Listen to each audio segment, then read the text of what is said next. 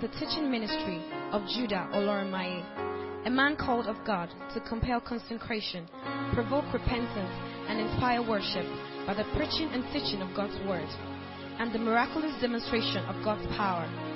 God's word is about to hit you as light and strength. Get ready for an encounter with grace.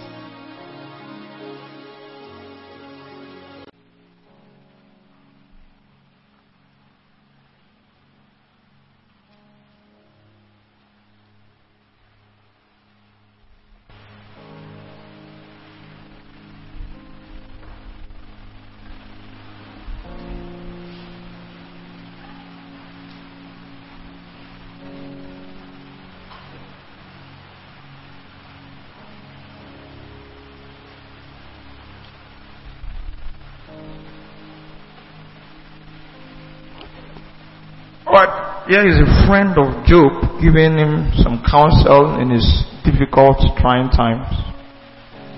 Acquaint now thyself with him and be at peace. Thereby good shall come unto thee. And then he goes on to say, receive, I pray thee, the law from his mouth and lay up his words in thy heart. Receive, I pray thee, or I beg thee, or I beseech thee, the law from his mouth, and lay up his words in your heart. I want to teach on the subject titled, Open to Receive. Everybody say, I am open to receive. Say louder, I am open to receive. Father, we thank you for the generosity of your grace. And as we have declared, we are open. Thank you for the outpouring that we are about to experience. The outpouring of healings. The outpouring of success, of greatness, of good things. We bless you, O God. And in Jesus' name we pray. Open to receive. The phrase that has been declared the word of the year in our church is open doors. And when many people hear that phrase, open doors, they think about external realities. They think about doors that they will enter into.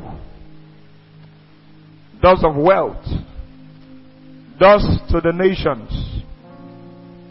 Doors of treasures. They think about a door as something that is external that they will walk into or walk through. And that is a very correct perspective. But as a believer, every time you hear the phrase open doors, I would like you to first of all think about yourself. Think about your life. Think about your own door, your life as a door. Not an external reality that you will enter into, but something that is already within you. That's how I want you to think about it. The first time that word is mentioned in scripture, as it were, Genesis chapter 4 and verse 7, God was speaking to Cain. He says, if you do well, of course, I'll be pleased with you. I will receive you. But if you don't do well, it says sin lies at the door. Now in the King James it says sin lies at the door. But if you read the NIV, it says sin lies at your door. So your life is actually a space, and there are doors that lead to your life. When we say open doors, the first thing your mind should think about is not just an external reality. Think about your own life. What is the door of my life? And is it open or closed, depending on what you want to let in or let out? Look at this in Psalm 141 and verse 3. I like the way the psalmist mentioned this prayer. Set a watch, O Lord, before my mouth.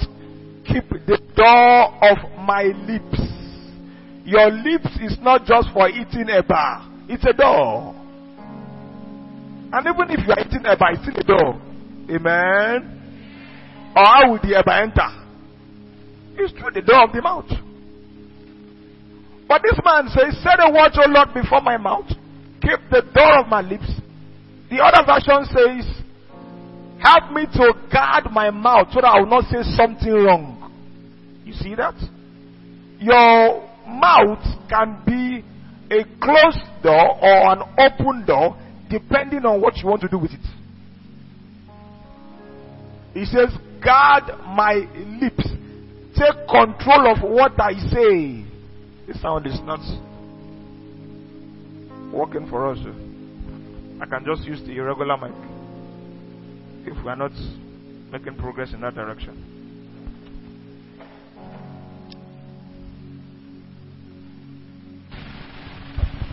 Hallelujah. Let me just stay here. Some people have let in good things because of what they said. Some people have let out good things because of what they said. Your mouth is a door. Say this after me, I am open to receive. Now for some people, when they said that phrase, they just think they're just talking. It's a door. It's a door. Your speaking opens or closes. How many of you have met people that you don't like because of how they talk? So because of how they talk, you don't relate with them. Is that not so? Now, the person may be beautiful, may be rich, but every time they open their mouth to talk, you don't like it. So you no longer get close to them. Some people have invited good things into their lives because of how they speak. Some people have invited bad things into their lives because of how they speak. So your mouth is a door into your life. When we say open doors, stop thinking about doors into realities first. Think about doors into your own life. Revelation chapter 3 and verse 20. Amazing scripture here. Jesus says, I stand at the door and knock. It means that God will not force himself. A man has to open up. God will not barge in. You can say God is like a gentleman. He will knock. He will not break through the door and say, I'm a center. Am I not the creator? No. If God does that, everybody will be saved. Are you listening to me? Nobody will go to hell. He will stand as a gentleman and knock. And then if anyone hears his voice and opens the door of your life. God is sovereign, God is almighty, but yet he still stands and knocks. He won't barge his way through. He's a gentleman. If you want to open, you open. If you want to keep him standing, well, that's your choice. But you have a door and you are with the keys of that door. You determine if it's open or if it's closed. It's your choice. So God cannot force his blessings on us. God cannot force his favor on us. God cannot force his goodness on us. He will stand, he will knock, and he expects you to open. The question here is, are you open to God? Is the door of your life open to God? Or is God still knocking? For some of you, God has been knocking for the past 2 years. He's been knocking. He's been knocking. He says, I brought goodies. I brought great things for you. But I cannot force my way in. I'm knocking. If you do not open, he will not come in. So, I'm teaching on open to receive. And one of the reasons I'm teaching on this is because if we don't learn how to be open to God, we will waste the generosity of God. When God comes, he does not come empty-handed. I grew up in a house where we usually examined the kind of people that came in. If you are calling yourself an uncle and you came without 15 naira, 20 naira, abalumo, sweets, biscuits, you didn't come, you just brought yourself. We may never welcome you again next time you come. That does not mean we will not open the door, but we'll just say, well done, sir. And we'll go and sit down. Because we have noticed that you are not useful. Hello? You know, these days when we say to people, welcome, what did you bring? They say, Alafia. Say, na Alafia will go chop. As kids, we wanted you to come in with something. How many of you were like me when you were going? Okay, because some of you are looking at me like, this guy is a bad guy. You.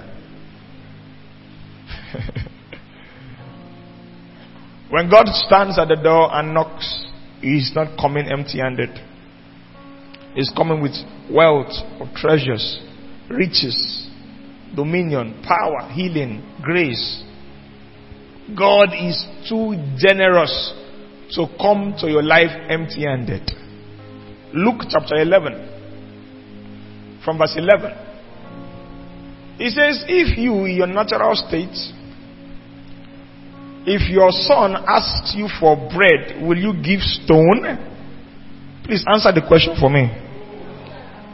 Some of you may not be able to relate. You don't have a child yet. But let's say your friend, not your son or your daughter. If your friend asks you for fish, will you give him a snake?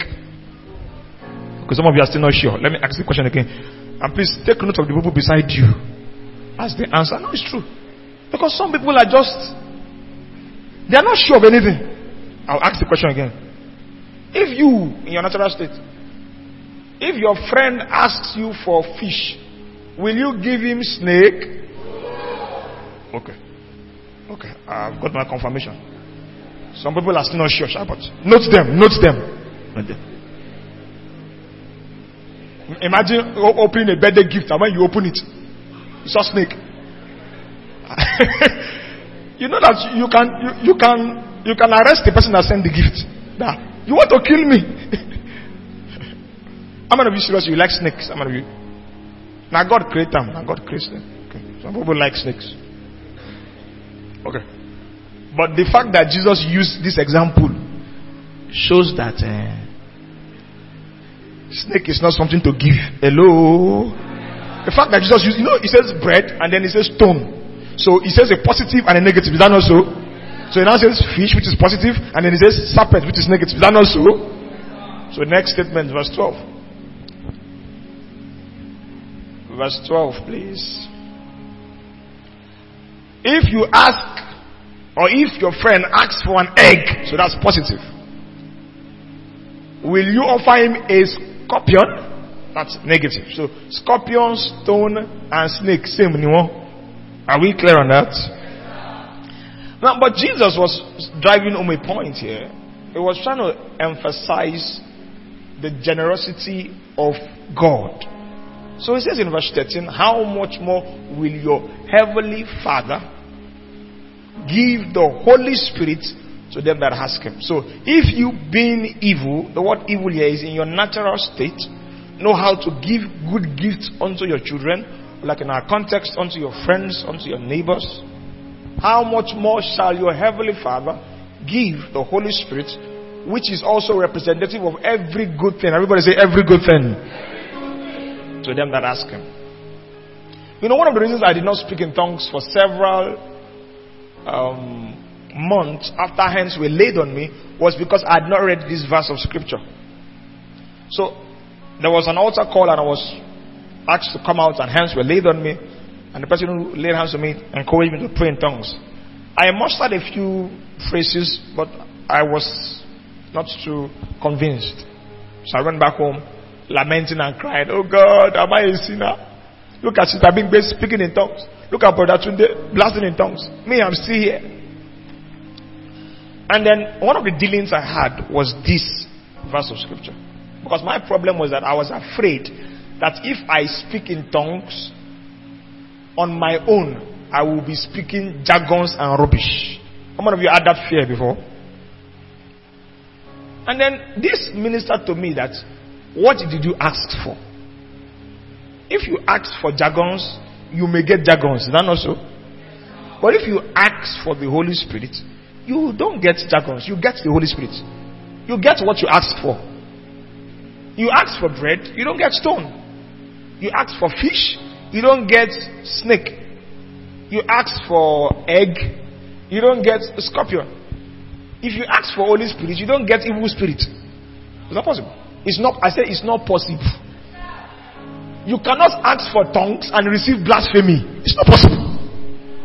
If you in your natural state know how to give good things to your children, how much more your heavenly Father? This was my deliverance. But I didn't ask for blasphemy. I didn't ask for evil spirits. So why am I afraid of receiving evil spirits? And I began to pray in tongues. That was the year 2017. No, 2007 rather. Till date. I did not have a second altar call. Nobody laid his hands on me again. From there, I began to speak in tongues. James chapter 1 and verse 5. If any man lacks wisdom, let him ask of God who giveth to all men. Everybody say all men. So God gives. Once you see something that God has given to somebody, He can give to you too. The principle is that God gives to all men. God is not partial in giving. And then He gives in a particular way. He gives liberally, which means generously, and upbraideth not, which means He does not scold people because they ask. How many of you have called your father and asked for something and he said, "No, leave me, Johnny, I don't have"? Anybody like that? Oh, your father is Dangote. Okay. Well done.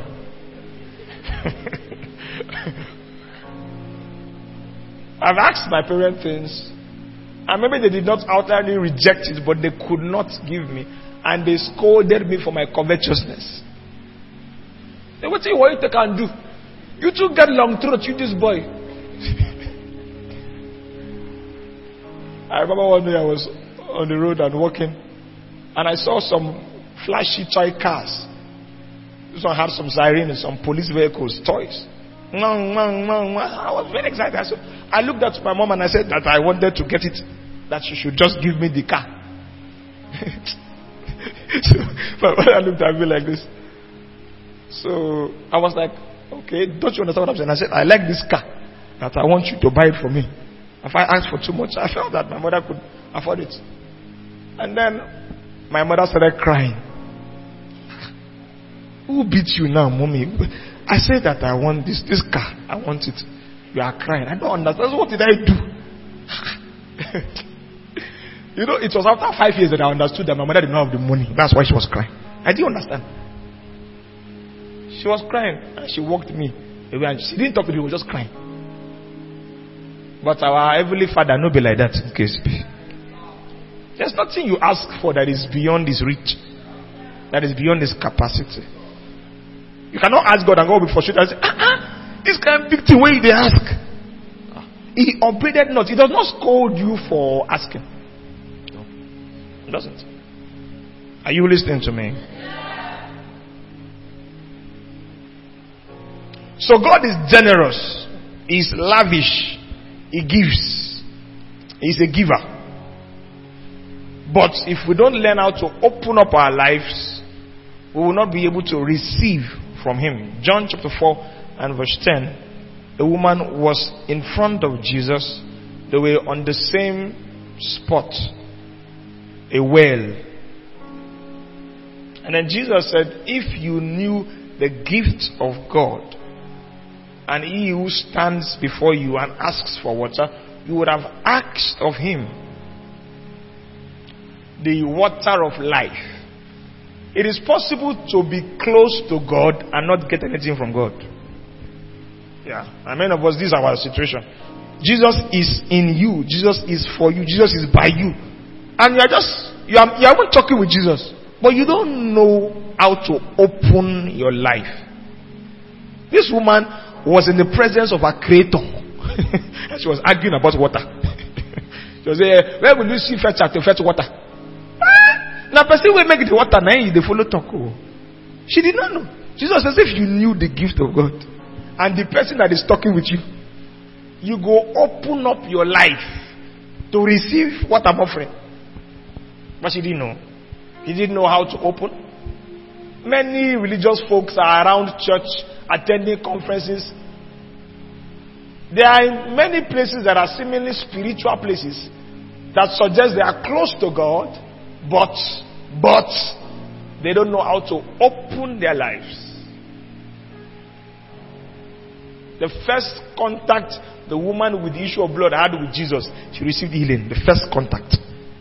There were many people around Jesus who probably wished they were healed. They didn't know how to open their lives. They didn't know. They didn't understand the principle. This woman touched him once. Everybody say once. Once. She knew how to open up. You can't be around Jesus. In that day she was healed. Jesus says, who touched me? And the apostles felt like that was not a wise question, because can't you see many people are around you? Why would you be asking who touched you? So many people were touching Jesus who were not open to Jesus. You can touch Jesus and still not be open to him. Are you listening to me? Have you figured out that Jesus was killed by a soldier? Soldiers held him, drove nails to his palms, killed him. They touched their maker and they were not open. Nothing about their lives will transform, nothing. Some of them didn't even get saved. Maybe later when they heard about the resurrection, because they know that they killed him. You can be close and not be open.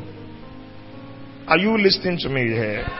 So you must learn this subject of how to be open to receive from God. Okay. In being open, a vital lesson that you must learn is how God gives. How does God give? God is generous, God is a giver, but how does he give? In 1 Corinthians chapter 2 and verse 14, it says that the natural man, that means the man that is not saved, cannot receive the things of the Spirit of God. And it tells us why. It says because they are foolishness unto him. And so it means that in receiving the things of God must be wisdom unto you. In other words, you must be familiar with the way God gives. You must be wise enough to know this is how God gives. Are you still with me this morning? He says he cannot know them because they are spiritually discerned. So there is a subject lesson here that you must understand. If God wants to give you a car is a tangible thing that you can drive physically, but you must know how he will give you. Will God drop a car from heaven? That's not how God does it. So you must understand, how does God give? If God wants to give a man eternal life, how does he give him eternal life? If God wants to give a man redemption, healing, how does God give it? What is the method that God employs to give? That's something you must not misunderstand. Because this is why the natural man does not receive the things of the Spirit of God. They are foolishness to him. They are foolishness to him. And you are not a natural man. Say this after me: I am not a natural man. Okay, the only way this applies to you is if you are not born again. If you are not born again, you are a natural man. You have been born only once. So your father and mother. So the man that is born again is a supernatural man. He has been born twice. But it is possible to be a supernatural man and still struggle to receive from God, because you have not mastered how God gives. How does God give? It's a big question you have to answer, and you have to learn. Otherwise, you will not be open to receive. The woman with the issue of blood knew how to receive. She had wisdom, because she said to herself, if I can but touch the hem of his garment. That was very wise of her. That was supernatural wisdom. If I can but touch the hem of his garment, I'll be made whole. And it happened to her according to her thoughts and according to her words. So you must learn how to receive. But it first of all begins from learning how God gives. So let's see a few places where God gave. Genesis chapter 1 and verse 28. God blessed them. And God said to them, be fruitful, multiply, replenish the earth, subdue it, and have dominion. Will it be correct if I say that God gave man dominion? Come on, talk to me. Will it be correct if I say God gave man dominion? How did God give man dominion? He said. That's all. Do you get it? That's all. He said. And God blessed them. And God said. That was the giving. What it means is that even in giving tangible things, the way God gives it is without tangibility. Yeah. How does God give eternal life? It is not in a tangible way that you can relate to in your natural senses or with your physical senses.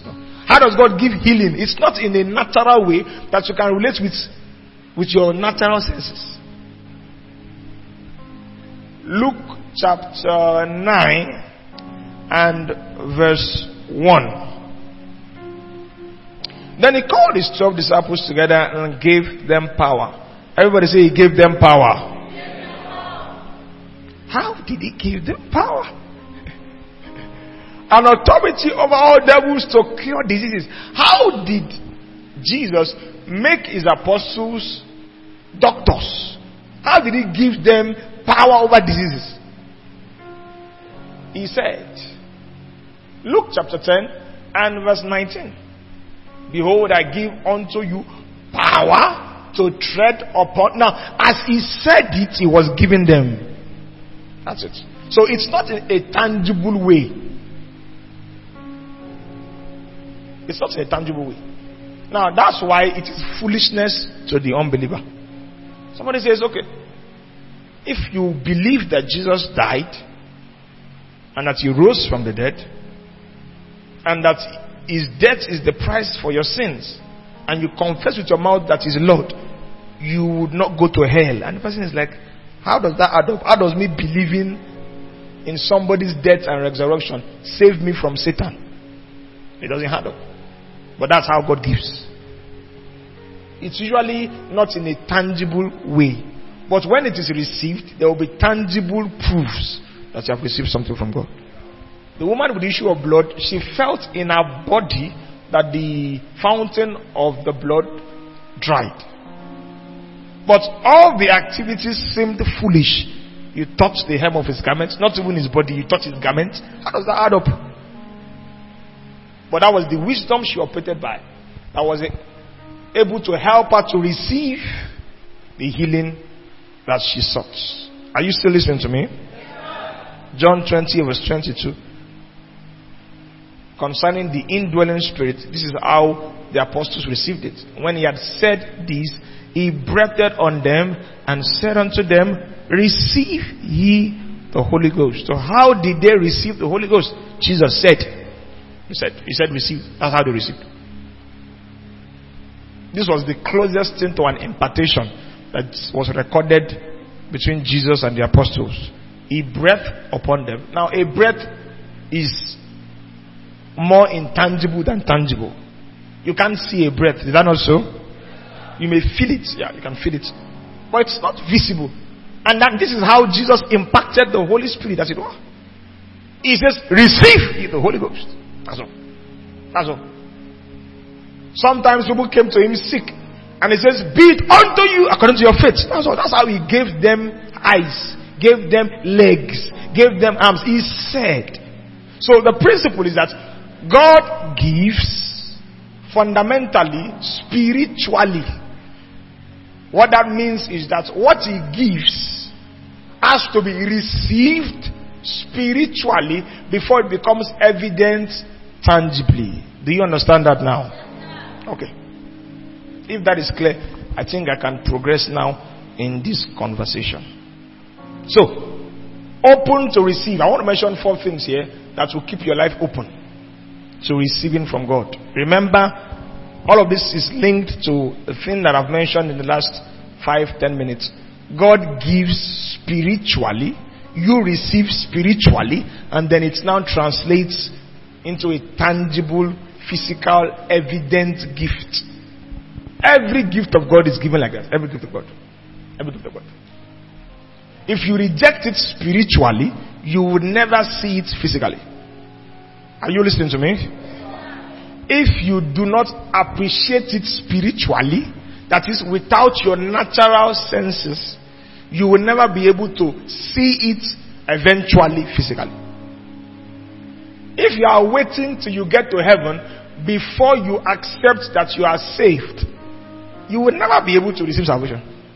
You will have to accept you are saved because something has happened into your heart, within you, that is not visible to everybody. The color of your skin may not change. In fact, will not change. But you have been transformed inside. Then, when you accept that, it begins to reflect outside. It's the same principle on everything.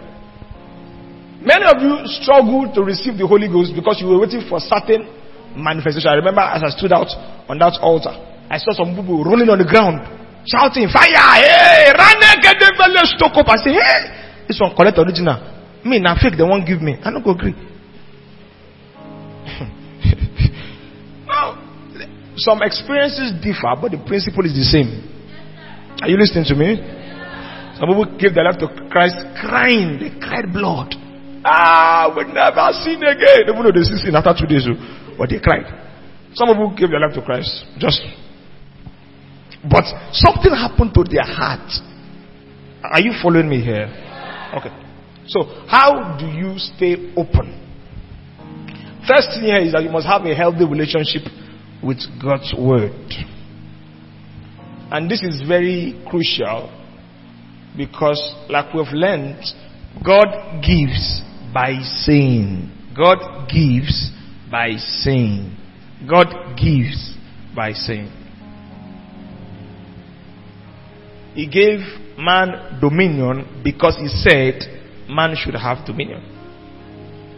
He gave power to the apostles by saying they should have power over sickness and disease and the powers of the enemy. So if you don't have a good and healthy relationship with God's word, you are not going to be open to receive from God. Psalm 119 and verse 130. The entrance of your word. Everybody say entrance. Okay, so right now, the word of God is being said. How much entrance are you permitting? The entrance of your word giveth light and understanding. 119, 130. And so it giveth light. This light can also be replaced with health, replaced with abundance, replaced with wealth. How does it come? Entrance of his word. So if the word does not gain entrance, now where is the word entering? Where is the word entering? It's entering your heart, your life. So you open your life to the word and allow for an entrance. Then it will give light, it will give health, it will give wealth, it will give anything that you need. Understanding to the symbol. Now what happens if the word does not have an entrance into you? You cannot receive light. Is that not so? It's as simple as that. So the word must gain entrance into you. Say this after me. The word will gain entrance into me. If you don't have a vital relationship with the word of God, you will not be open to receive. You will be too closed. Rejecting the gifts of God is as simple as rejecting the word of God. Let's use salvation as an example. If somebody wants to get saved, he wants to receive eternal life, which is the greatest gift in the universe. He has to hear the word of faith, or the word of his grace, or the gospel. When he hears the word and the word has entrance into him, then that word will give salvation. Are you listening to me? If you want to receive anything from God, what you need to do is to check what God has said about that thing. And then begin to open your life and give your life, or give that word entrance into your life. If you want to receive healing, you hear God's word about healing and give it entrance to your life.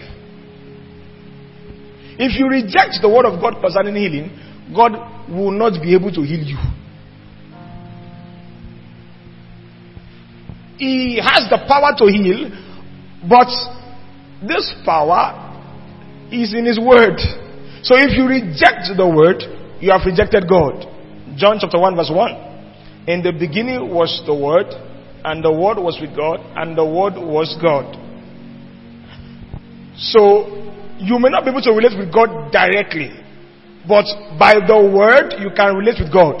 If you accept the word, you accept God. If you reject the word, you reject God. Somebody says, no, the only problem is I have is that when pastor is preaching, I don't really listen very well.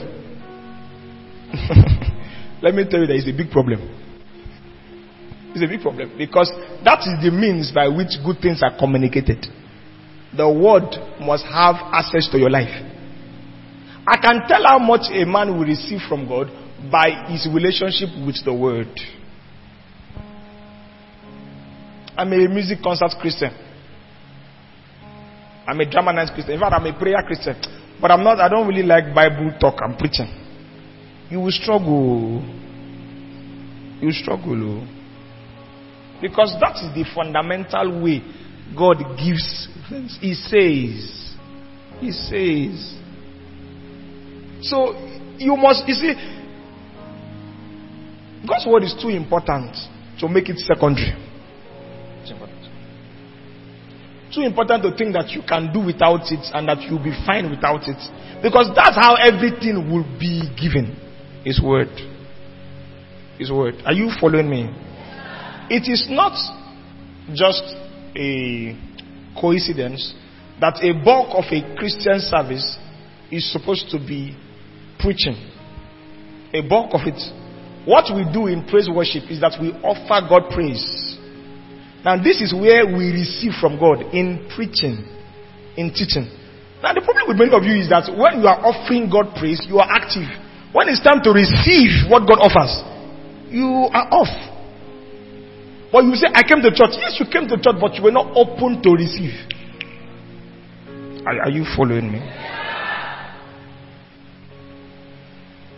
I'm close to God, oh true. I can imagine the apostles close to God, close to Jesus. But every time Jesus is teaching, they have no interest. They are not listening. They are not. But when he's doing miracles, they are looking at, Shano Jesu. Now after 3.5 years, what you will discover is that they have not received anything. They gave their life, but they did not receive anything. Because how they are supposed to receive is by the word. By the word. So in that day when Jesus said, I give unto you power. If they were not listening, if they were not paying attention, they won't receive power. They won't. They won't. Are you following me this morning? Your relationship with the word of God opens you up to God. Don't be closed to God. When God is speaking, pay attention. Open your ears, open your heart, open your eyes. When he says, have dominion, it's not just a saying, it's a giving. See his word as the gift. The gift. When he says, be healed, it's giving health. That's when it's giving health. If he says, be blessed, that's when it's giving blessing. If he says, be rich, that's when he gave you riches. If you are waiting for money physically, no, you don't understand. Are you following me this morning? How do you relate with God's word? That's how to be open. That's how to be open. The time you are supposed to be most sensitive in church is when the word is being taught. That's supposed to be your peak hour of sensitivity. That's when God will give you something. Many people don't know this.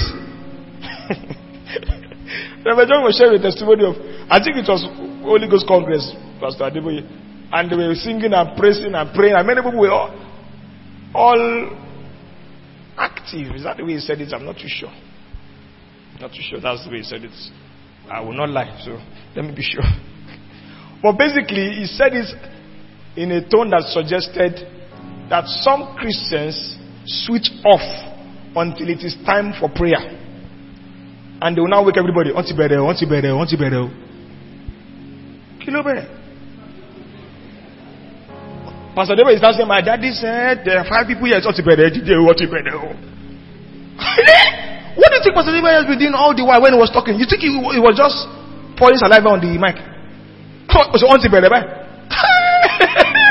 That's how many Christians think, honestly.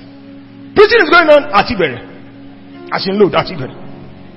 What is the time for prophetic decree? I declare the no, my brother, you can't amount to anything in God like that. Many Christians, especially in Nigeria, this is how they live. You hardly see people hear teachings and sermons. You hardly. What's prophetic decree? You see them. They will stand up but you see, your attitude shows when God is talking, not when God is shouting. Are you following me? If you spring up when God is shouting, and shouting in this context means declare and decree. But when God is teaching, you are not listening. No. Open. Don't be closed. He says, every time he wants to give, he says, are you listening to me? Let me mention 3 things here that will help your relationship with God's word. These are simple, basic things, but this is how people received from God. Believe the word of God. Believe the word of God. And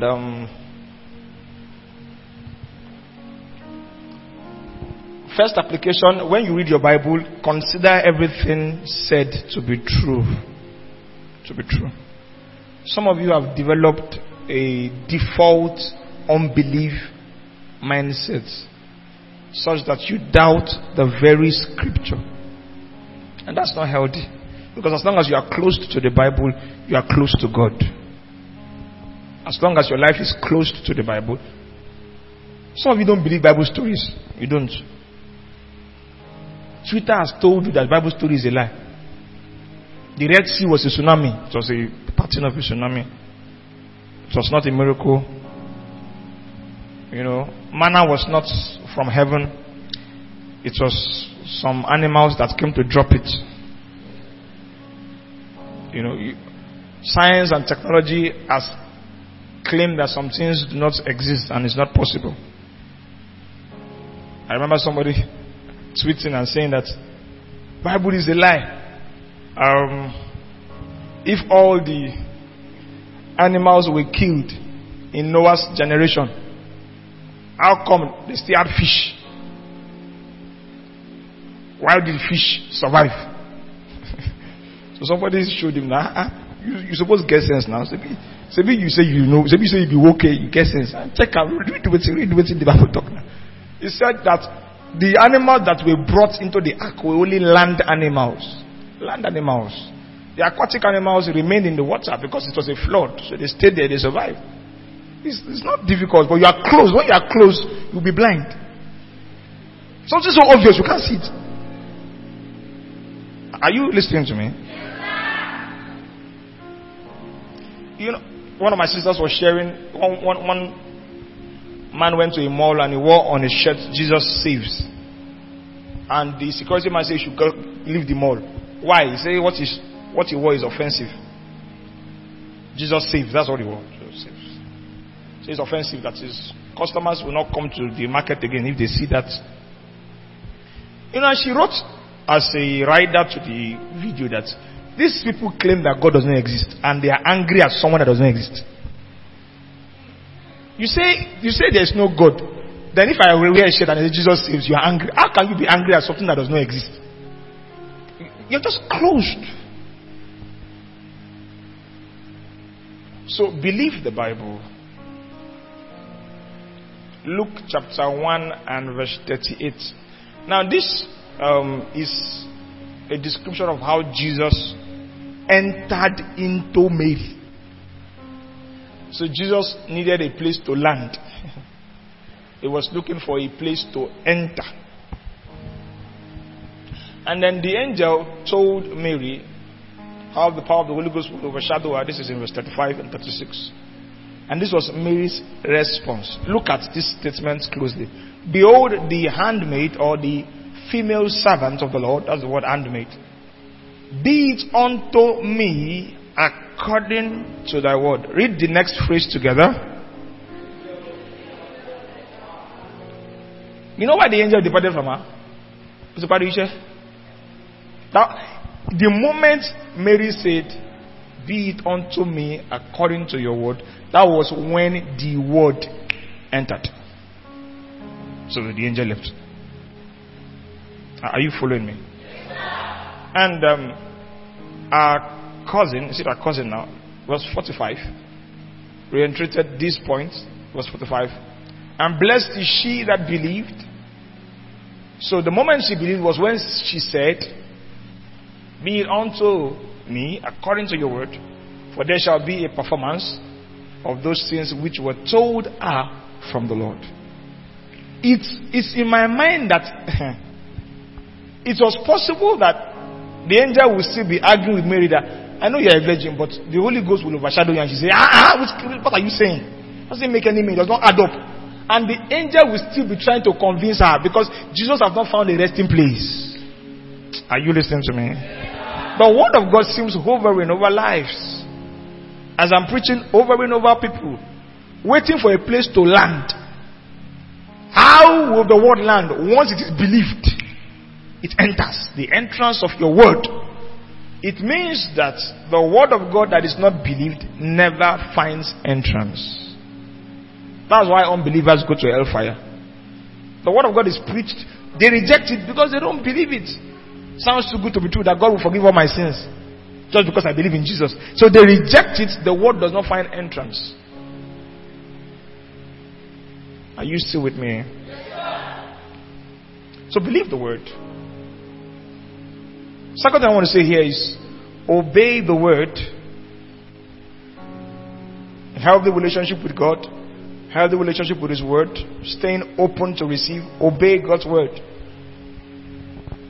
In the ministry of Jesus, one of the simple things that Jesus did to give health to people is that He spoke instructions to them.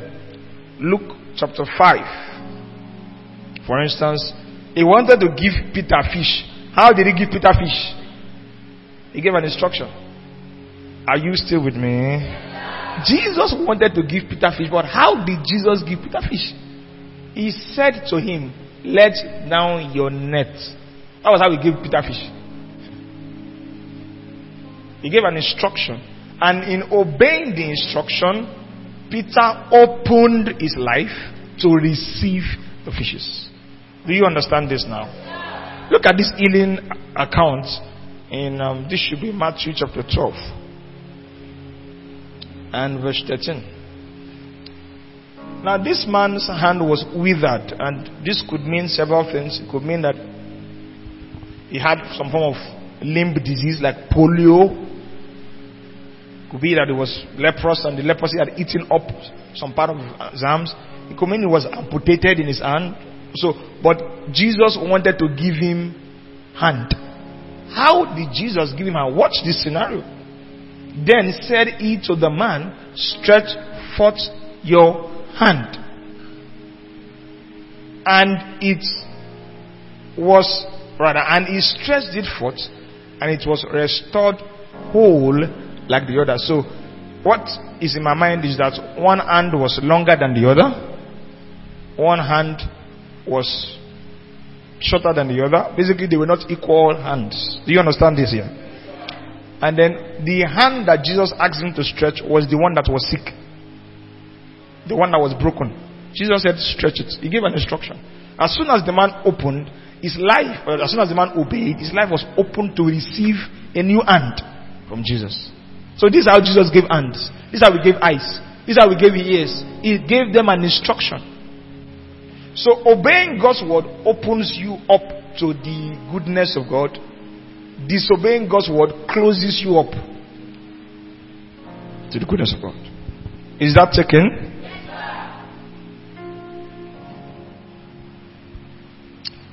Alright, one more thing here. Speak the word. Christianity involves a lot of speaking.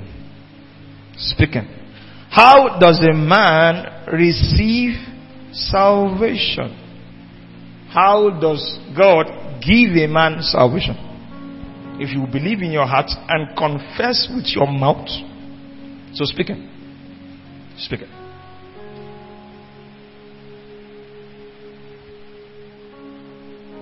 What speaking does is that it takes side with the word of God. It agrees with God's word. If your mouth is closed, or if your mouth is saying something that God does not agree with, you have closed up your life to God. Anytime you say something that is contrary to God's word, what happens is that your life is closed to the blessings of God. So you must be careful how you speak. Look at this scripture, Psalm 91. Popular scripture, is that not so? He that dwells in the secret place of the Most High shall abide under the shadow of the Almighty. Is that not a wonderful promise? Well, look at what it says in the next verse. I will say of the Lord. You see, the reality of all the protection promises in this chapter is founded on what a man says. I will say of the Lord, He is my refuge and my fortress. So all the blessings of abiding in the secret place, dwelling under the shadow, will not be activated if you are not saying of the Lord, He is my refuge and my fortress. Is that clear? Yeah. What you say of the Lord will determine whether you open your life to Him or you close your life to Him. I will say of the Lord. What are you saying of the Lord? It's not saying I would say to the Lord. So it was not in prayers. This is confession. I would say of the Lord. What are you saying of the Lord? Some of you, what you are saying of the Lord is not fair. If unbelievers hear what you are saying of the Lord, they will never become saved.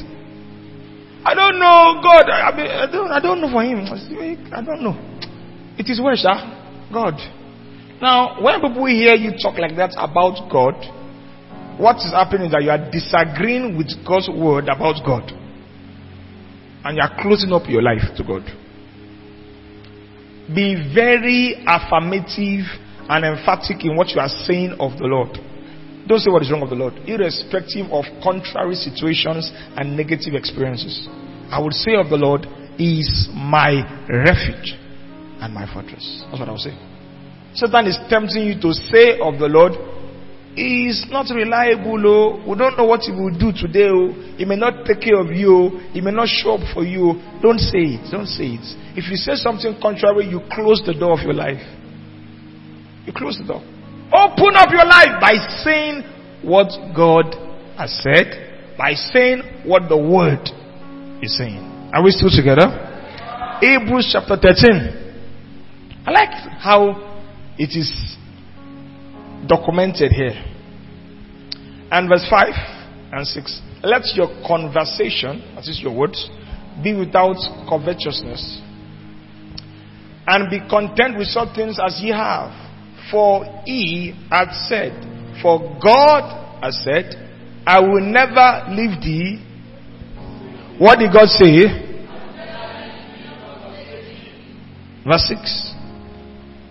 So that, now pause. Why did God say He will never leave us or forsake us? No. In the context of this, go back to verse 5. He has said, now listen. God does not need to say for Himself.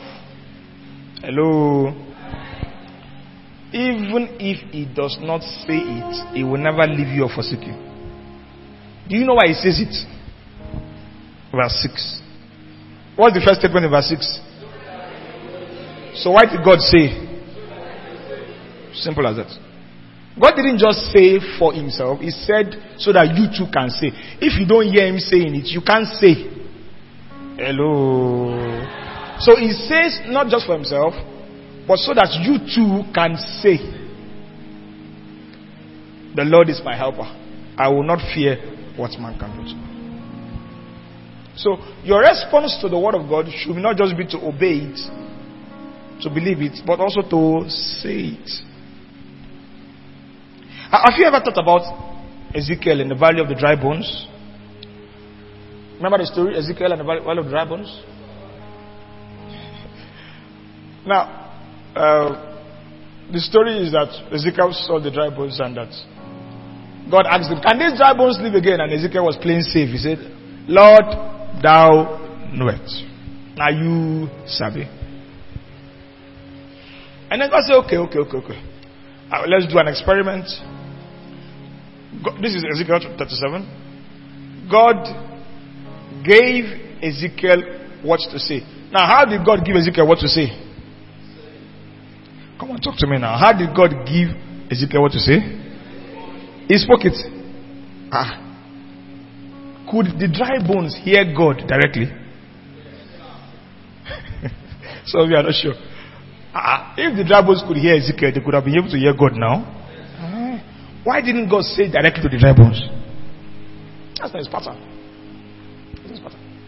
So he told Ezekiel, this is what you will say. Then the dry bones will hear it from your mouth. Are you listening to me? God can talk to your situation directly, but that's not his pattern. He will tell you what to say, now you go come react. That's his pattern. When Jesus stood before Lazarus, God could have spoken to Lazarus directly. Jesus himself said, Lazarus, come forth. Jesus didn't say, God, help me call Lazarus. Where in there? No, get access to Ram. Now you, Jesus spoke to Lazarus. Are you listening to me? Speaking business is fundamental in Christianity. If you're not talking, you are not open to God. You are closed. Your talking affirms that you agree with what God has said. I agree. I'm voting for God in this election. I'm voting for God. Your talking is a vote. So you say this after me, it's my year of open doors. I agree with God's word. I have many opportunities into good things. I have an entrance into greatness. So you say, last year or so, I think I was teaching you how to say this. My life is open to the goodness of God. My life is open to the generation of the Spirit. You, by your saying, you open. I was teaching them also, I think yesterday in prayers. Words can determine if a place is open or closed. This curtain on my right hand, is it open or closed? It's closed. Now listen to me. If I begin to say, I hid $2,000 under this curtain, I have kept $2,000 under that curtain, it's a matter of time. The curtain will open. You will open it. You may wait for service to end, or some of you may not wait. Say, let's not do like we like money too much. Okay. I like that radical fit. Say, as the service is going, I'm going to go and tear the veil and collect my portion. Now, what happened that something that was closed before, now eventually was open, was that I was saying something. Are you following me? I was saying something. You wake up every morning and you say, the Lord is my portion in the land of the living. The Lord is my shepherd, I shall not want. As you say, you open. As you say, you open. That's how it works. That's how it works. By your saying of God's word, you open your life to the generosity of heaven. If the heavens are opened, if the hands of God are open, and your mouth is not open, or your mouth is open in the negative, your life remains closed. That prophet Elisha came on the board and said, by this time tomorrow, the bag of rice will be sold for 2,560 naira. And a man opened his mouth. Wow! I said, even if God opened the windows of heaven, how can it be that from 33.5 to 2.5 and his life was closed? Boom! He closed it. Boom!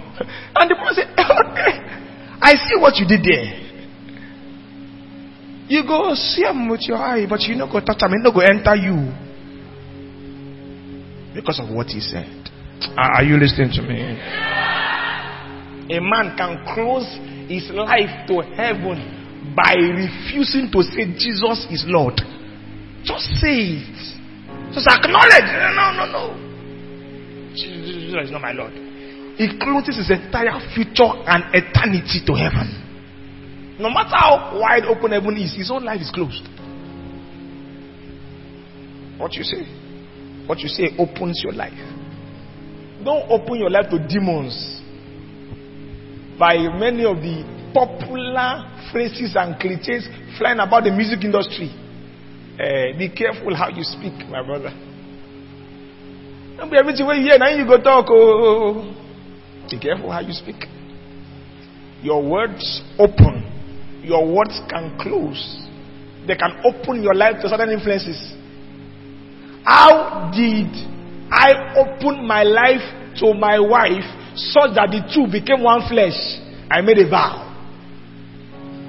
With this ring I wed thee. And once I said it, boom. Once I said it, in the heavens we became one flesh. Because of what I said. Are you listening to me? How do we become one spirit with the Lord? According to 1 Corinthians chapter 6. We say Jesus is Lord. And once you say that, you become one spirit with Him. Once you say that. Take 2 minutes and say something. Say something. Say something. Say something. Say something. Say something. Say what is written concerning you. I am the head and not the tail. I am above and not beneath. I prosper. I blossom. I flourish like a palm tree. My leaves are evergreen. They never wither. Open doors in every area of my life. The opportunities come looking for me. They come running to me. I will have what I say. I say to this mountain, be moved, and it moves. Say to that headache, be moved. Say to that sickness, be moved. Say to that cancer, be moved. Say something, come on.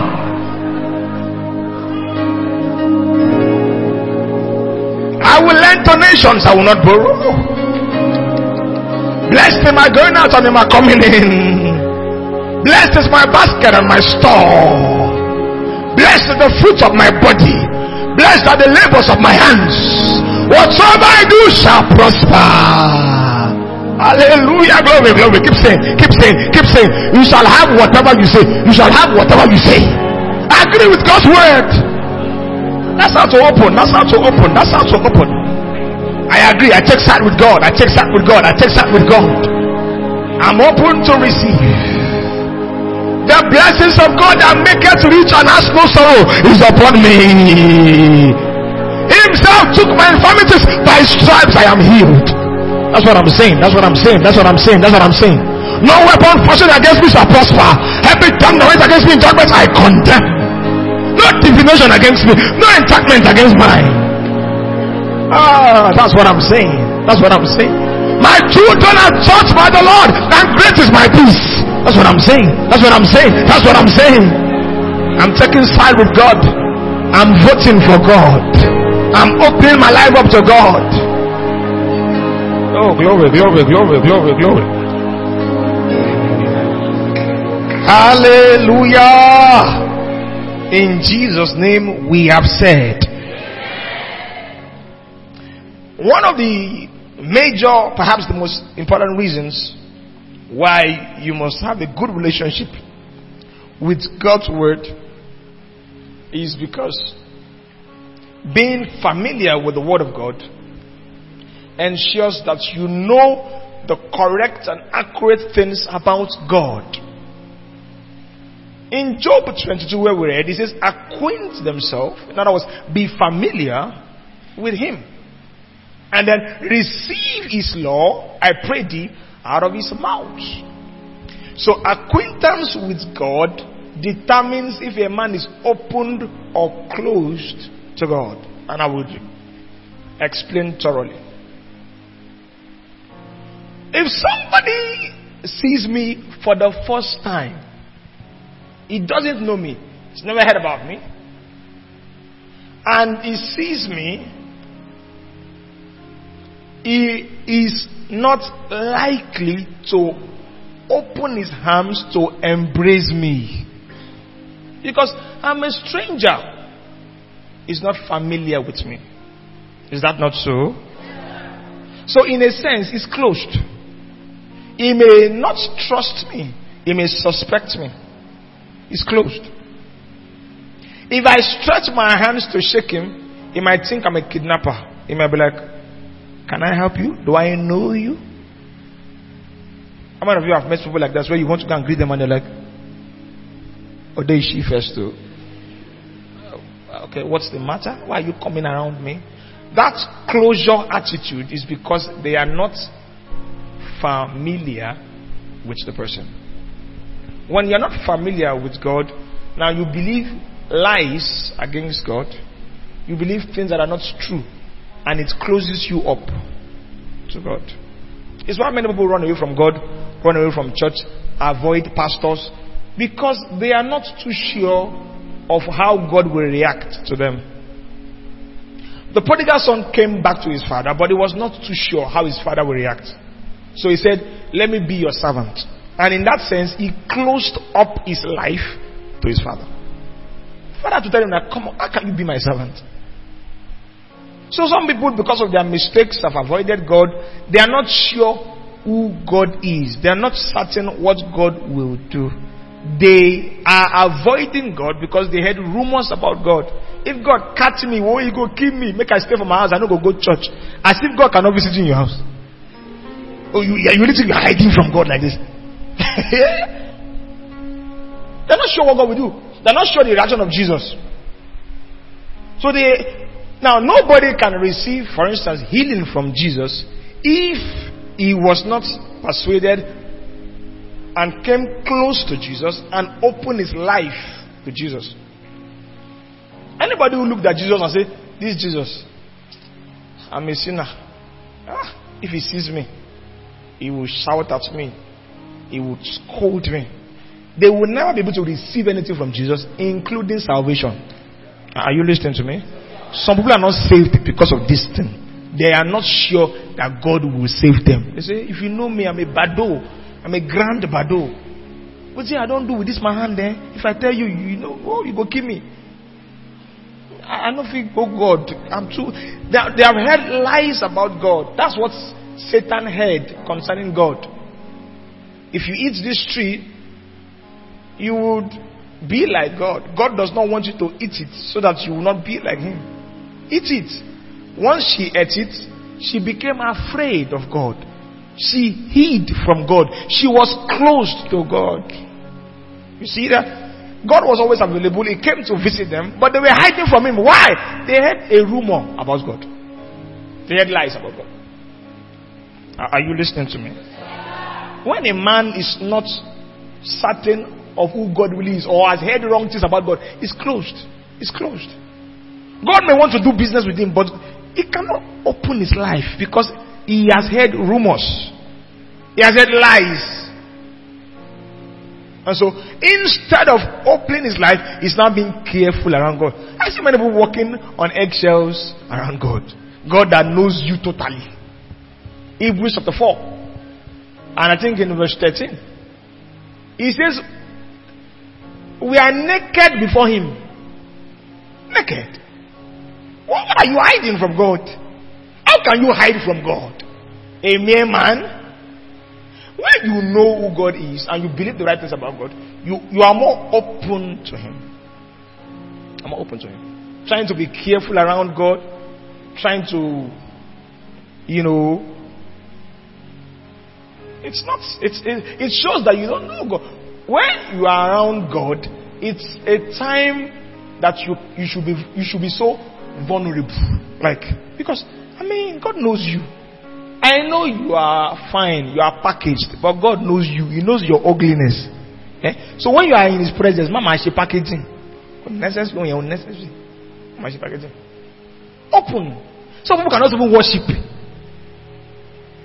Because their blazer was imported from Libya. And they can't worship. I'll be here lifting hands. What are you doing? You don't know God. When you know God, you'll be. You see, that woman, when she came with alabaster box, she was so reckless in her worship. Even the hair of her head was used to scrub his feet. Reckless. Because he knows me.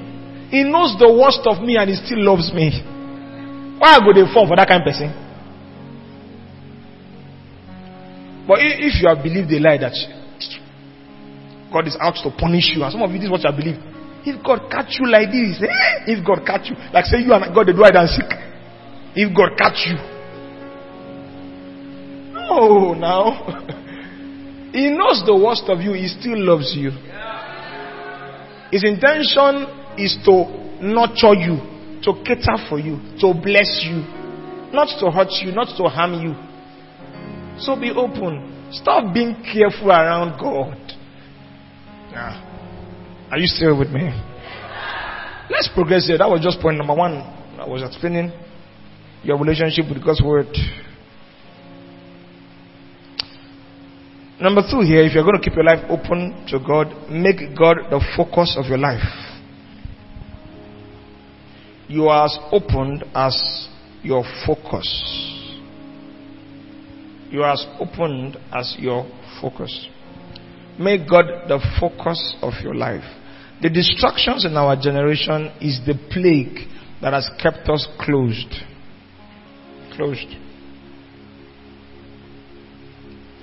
Sometimes it is good things that distract us. Sometimes it is challenges, trials, bad times, difficulties. But God must remain your focus if you are going to receive from Him. Many of the miracles that Jesus did, one of the first things He did was first to achieve focus. If they were not focused on Him, He was not going to be able to give them health. Matthew chapter 20 and verse 30. Let's see this example. And behold, 2 blind men sitting by the wayside. When they heard, everybody say they heard. They heard that Jesus passed by, cried out, saying, "Have mercy on us, O Lord, thou Son of David." Verse 31. And the multitude rebuked them. So the multitude said, "Shut up. Stop crying. Stop shouting. Hold your peace." But the Bible says they cried the more, saying, "Have mercy on us, O Lord, thou Son of David." Verse 32. Jesus stood still. Everybody say Jesus stood still. Amazing, really amazing. And called them and said, What will ye that I shall do unto you? They said unto him, "Lord, that our eyes may be opened." Jesus had compassion on them, touched their eyes, and immediately their eyes received sight. And they followed him. Now, so you notice that there was a bringing to focus, such that even when other people were distracting them and telling them, "Shut up, hold your peace, don't shout, you're disturbing us," they kept shouting. Their shouting was an attempt to narrow their focus. But a better example to use in this context is Acts chapter 3 and verse 4 to 6 thereabouts. Very interesting story. Pay attention here. Pay attention. Who seen Peter and John? Everybody say, "Seeing Peter and John." About to go into the temple, asked for alms, so he begged for money. Peter, fastening his eyes upon him with John, said, "Look on us." What did Peter say? Narrow your focus. Don't be distracted. I tell you these things severally, as many of you don't know why I'm saying that. Because the degree of your opening is proportional to your focus. You know what I say? Pay attention, don't be distracted. Because if you are not paying attention, you are not opened. You are not opened. I've ministered the Spirit to people just by telling them to look at me. Just look at me. Just look at me. And the power comes to them. Just look at me. Narrow your focus. So he said, "Look on us." And he gave heed unto them. So he gave them focus.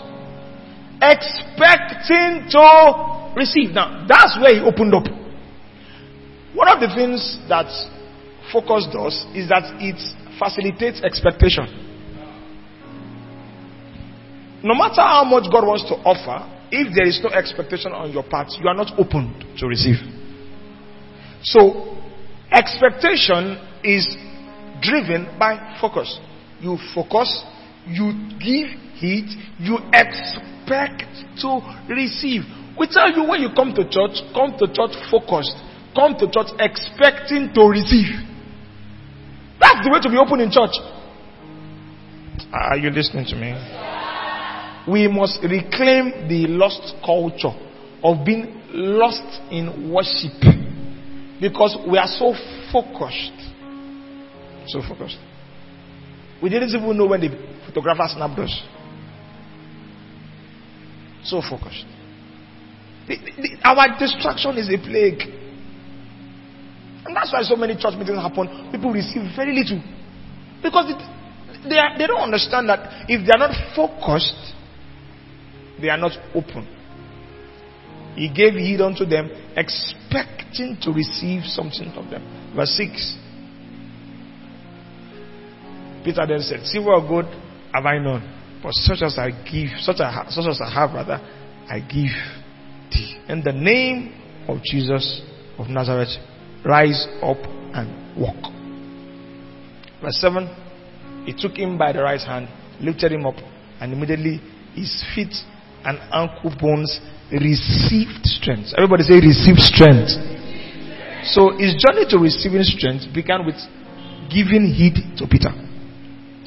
I perceive that if somebody else was passing on that road and the person was stretching 5 naira to the man, and the man looked away from Peter to receive 5 naira, he would not have been healed. So Peter had to ensure that there was maximum focus. Look at us! Look at us!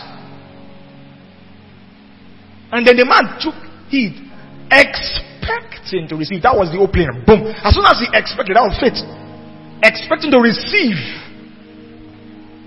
And then the words were said. Silver or gold we don't have. What we have we give unto thee.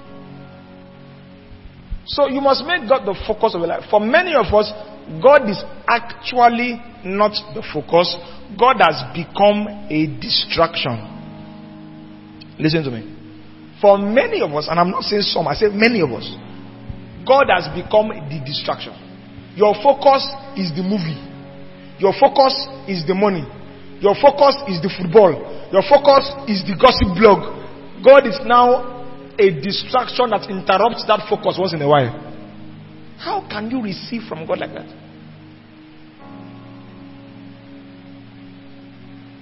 God must be the focus of your heart. You can be on the street, walking in the hot sun, and God is still the focus of your heart. You can be troubled and tried with hard times, and God is still the focus of your heart. The moment God is no longer the focus, and then it's just a mere distraction to your real focus, you are closed to God like that. You are closed. And much business cannot happen. Every now and then I check my heart. So what's on my mind? What is the focus of my heart? I have so many things to attend to, but God must remain the focus. That's the only way I can receive from Him. If I'm distracted, I cannot receive. Look on us! Look on us. And He fastened His eyes on them, expecting to receive. If you don't have a focus on God, your expectation from God will be zero. If your expectation is zero, it means your faith walk is weak. If your faith walk is weak, the grace of God will never find a place to find expression in your life. Look on us. That's a mighty phrase. Look on us. Look on us. Sometimes the pain of life is so loud, but still look on Him. Looking unto Jesus, the author and finisher of faith. Look on us. Look on us. If you keep the focus on your pain, you will keep receiving from the pain. Are you listening to me? By the time you shift your gaze to Jesus, you can now receive from Jesus. The same was illustrated in the Old Covenant when the brazen serpent was raised up as a type and shadow of Jesus. And people were beaten by snakes, Moses said, whoever looks at the serpents, at the bruising serpents, will be healed. Just look. Just look. Now, if you don't look with focus, you will not be able to open your soul to receive. Are you still listening to me? When you come to church, if it is 3 hours you want to dedicate, give it your focus. That's how to open your life to the goodness of God. Give it your focus. I'm focused. I'm focused. I'm focused. I'm paying attention. My mind is here. I am present. My soul is gazing at Jesus. I'm taking heed to the words. I'm paying attention. My spiritual growth, this was how it happened. I did not attend any mega conference. I did not have access to many mighty men of God. We just showed up in church and there was no phone to distract us. There was just focus. Just focus. And we began to grow steadily until we became giants in the spirit. Just focus. Too much is lost when there are several distractions. Too much. So the things of the spirit cannot be lambanoed in a distractive atmosphere. Cannot be. It's too sensitive. It's too fragile. It's too volatile. It takes a magnetic soul to trap it. It takes somebody who's giving his entire attention to it. Focus. Look on us! If your life is not open, you waste the supplies. You waste the generosities. Are we still together here? Focus is also an expression of hunger and interest. Let me use classic examples to illustrate this. Interest and hunger affirms or expresses focus. If a football match is happening on the screen, a lady, I've watched a football match with a lady before, and there were 22 men visible from a distance. A few other interesting things like the ball, the goal post. What the lady saw was a goat, an electronic goat on the screen that was used for advert. Perez too does that sometimes. Perez looking at the screen and then he will suddenly go to the screen and be touching a glow sign, Globacom, if they are advertising in the football match. That's his own interest. Although his eyes are open to the entire screen, what he's interested in is that Globacom. So we're going to touch it. Are you still listening? So you may be seemingly open to God, but if you don't have interest in God and godliness, you are closed. When I say you may be seemingly open, it means you may do things like come to church, you may do religious activities, you may pray, you may read your Bible, but if you don't have interest determines entrance. Are you listening to me?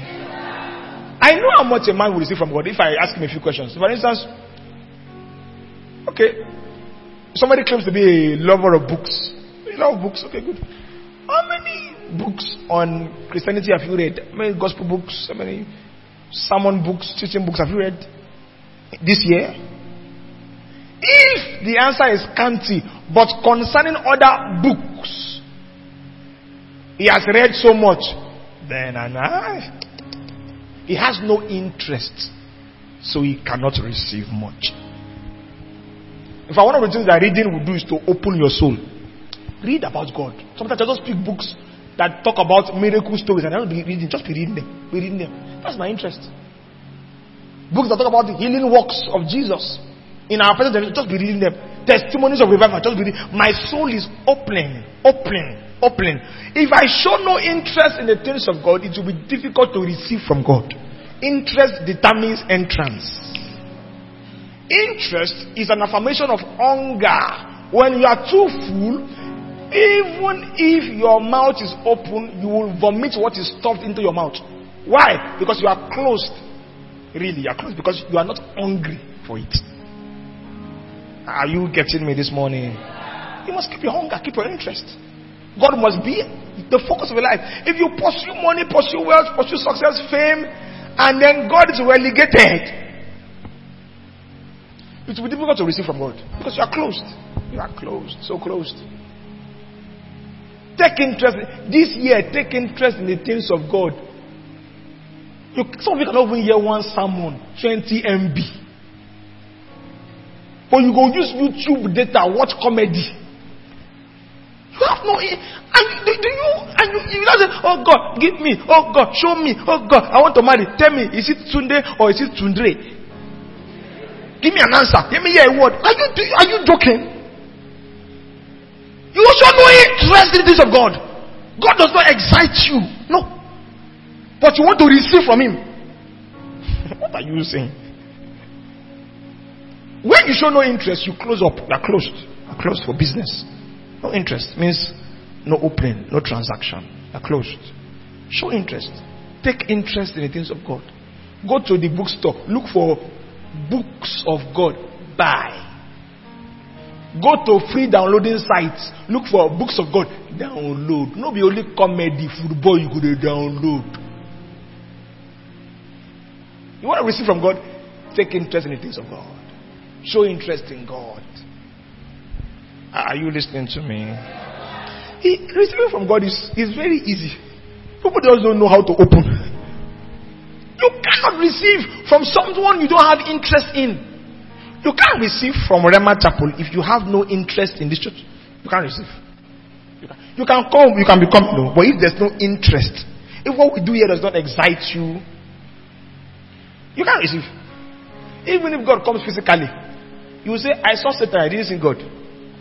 If God shows up here physically, because you have no interest in what we are doing here, you drag yourself to come to church. They force you to come to church. When you come, you still leave early. How can you receive with that kind of attitude? When you come, you don't pay attention. It's as if they are forcing you to be here. Jesus is a gentleman. Behold, I stand at the door and knock. He's not going to barge in on you. He's not going to force himself on you. The Holy Ghost will not barge in on you. No. He knocks. He knocks. If any man opens, I will come in. I will sup with him. Are you getting me this morning? Number 3, I think. If you are going to open your life to God, be dependent on God and surrender to God. Be dependent on God and surrender to God. Let me talk about surrendering. That woman was arguing with Jesus. Where will you see water? Say, you are a Jew. We are Samaritans. We are not even supposed to be talking. Jesus says, if you know the gift of God. She did not receive anything from Jesus until she surrendered. What made her surrender? Jesus told her something she thought nobody knew. Go and call your husband. I have no husband. You have spoken well. You got it right. You got it right. Even the one you have had 5, even the one you are living with is not your husband. She surrendered. She said, what? She ran to the city. Come see a man who told me my entire life. It was at the point of surrender that she began to receive. That was when she opened. Before she was the padlock that she used to close her life was so strong. She could not receive anything from Jesus. When she surrendered. Some of you are still arguing with God. Arguing with God. That's why it's difficult to receive. God is saying, stop this, reduce this, cut out of this. You are still arguing. You are still arguing. God is saying, take this word of your life seriously. Improve on this. You are still arguing. The more you argue, the more you are closed up. Have you noticed in an argument, many times, conversations are lost. If I'm arguing with my wife and it's an heated conversation, what she's saying, I will not listen well because it's an argument.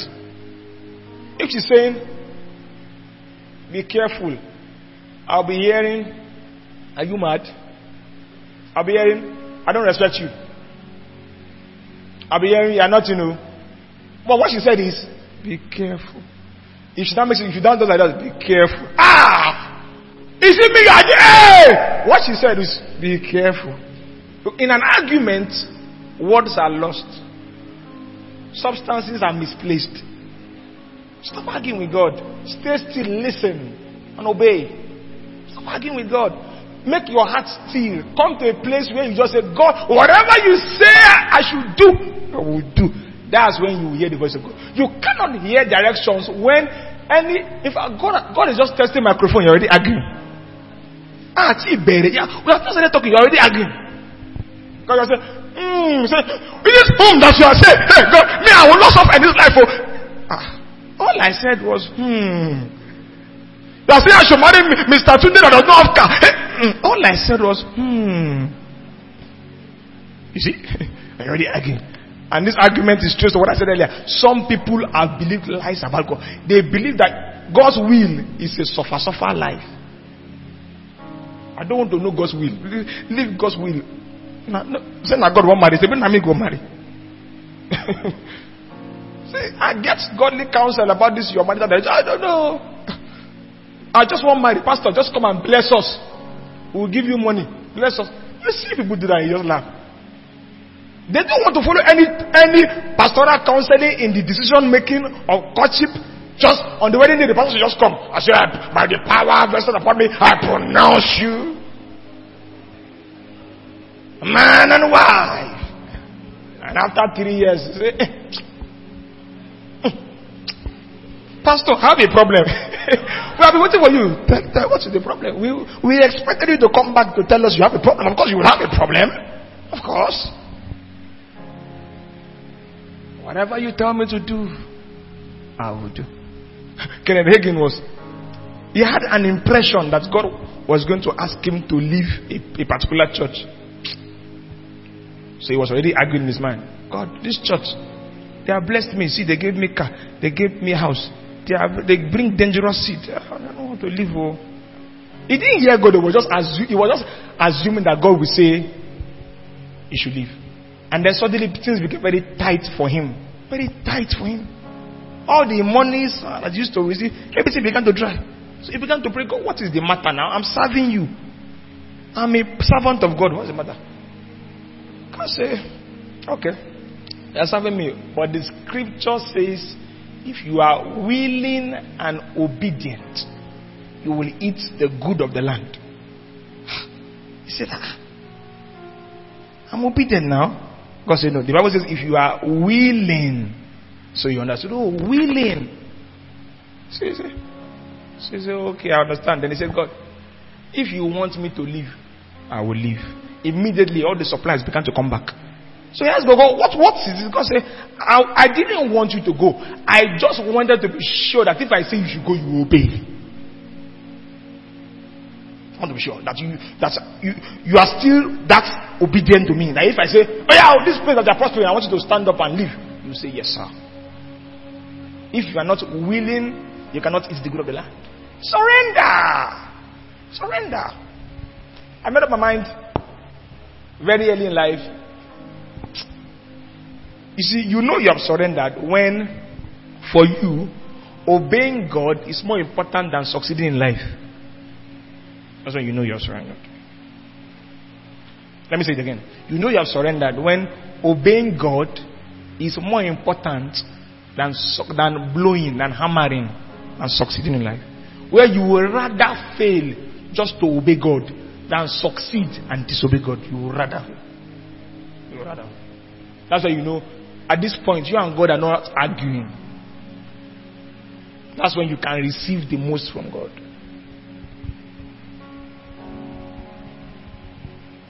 Depend on God. Depend on God.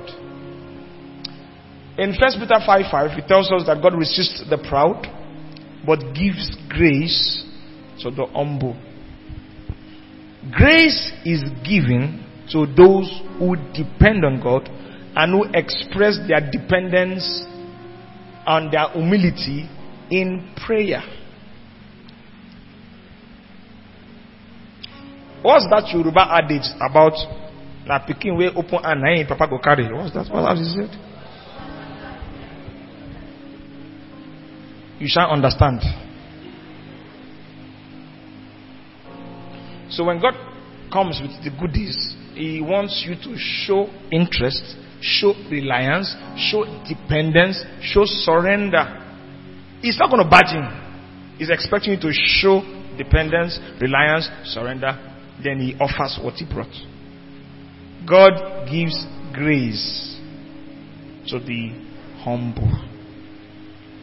It is not only the humble that God wants to give grace, but only the humble is open to receive grace. The proud man is shut, is closed. He can't. There is grace available, but he cannot receive it because it's not open to receive. Are you following me this morning? And one of the ways you express your humility is prayer. There's a relationship between prayer and open doors. 2 Chronicles chapter 7 and verse 13 to 14. God speaks, he says, if I shut up the heaven, in other words, if I close the heaven. Are we still together? Are we still together? So there's a closure of heaven here. And the effect is that there is no rain. And I command the locusts to devour the land. I send pestilence among my people. Verse 14. If my people which are called by my name shall humble themselves and what? So humility is expressed in prayer.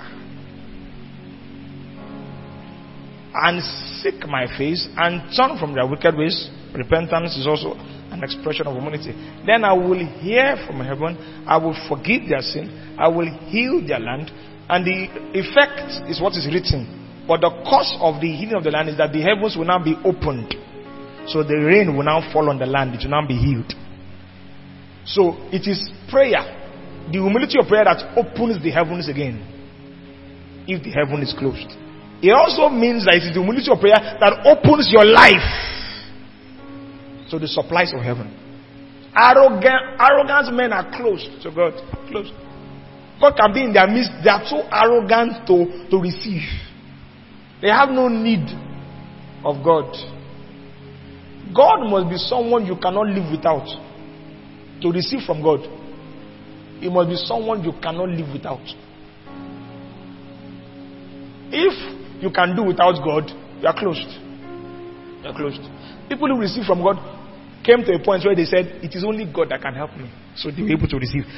The more dependent you are on God, the more open you are to God. Are we clear on this? Matthew chapter 7. The relationship between prayer and opening. Ask, it shall be given to you. It's prayer. Seek, you shall find. Knock, it shall be open unto you. So you see that your asking, your prayer, your supplication allows for an opening. But beyond the opening of external doors, prayer also opens your life to the supplies of God. Is that taken, please? One more point here. Alright. Staying open to receive from God. Honor the messengers of God. Honor the messengers of God. You know, I was asking you, why didn't God just speak to the dry bones? Why would He tell Ezekiel? I mean, the bones could hear God directly. But the pattern is that God sends messengers. Why didn't God talk to Pharaoh directly? No. God sent Moses. Exodus 7:1. He told Moses, I have made you a God to Pharaoh, and Aaron your brother shall be your prophet. God likes delegating. That's His pattern. He will send messengers. He will send His servants to people. If you want to open your life to God, to receive from God, you must learn how to receive the servants of God. This is something many Generation Z do not know. This Generation Z, a bit Generation Z. No. I got to a place, I was introduced as a pastor. A young man, he said, bless you, sir. He didn't even say, sir, I said, bless you. I looked at him. I said, now you need blessing. You're telling me bless you. Oh dear Lord. You don't know anything. You don't know anything. Because I wore jeans and t-shirt. You don't do anything. Mr. Pastor, say, bless you. I began to pity him. I said, how much this one now? Who will help him? How we go take receive now? Are you listening to me? People are not trained.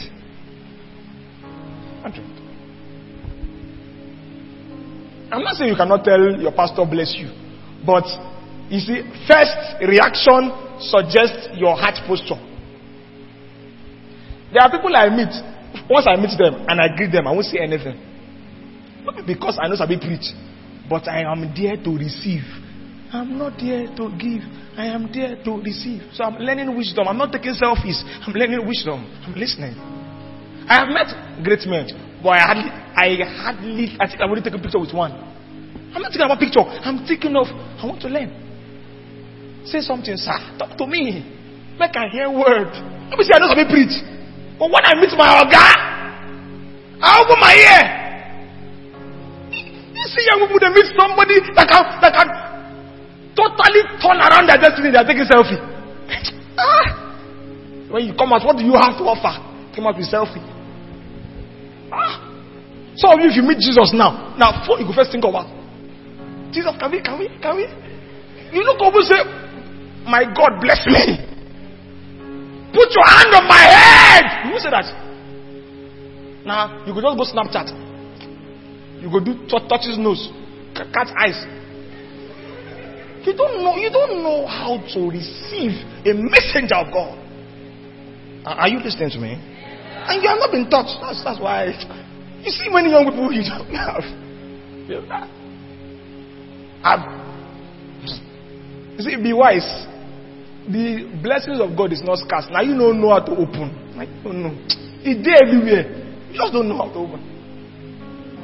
So you must learn how to receive the messenger of God. Let me show you a few things in scripture here that will bring this point into proper perspective.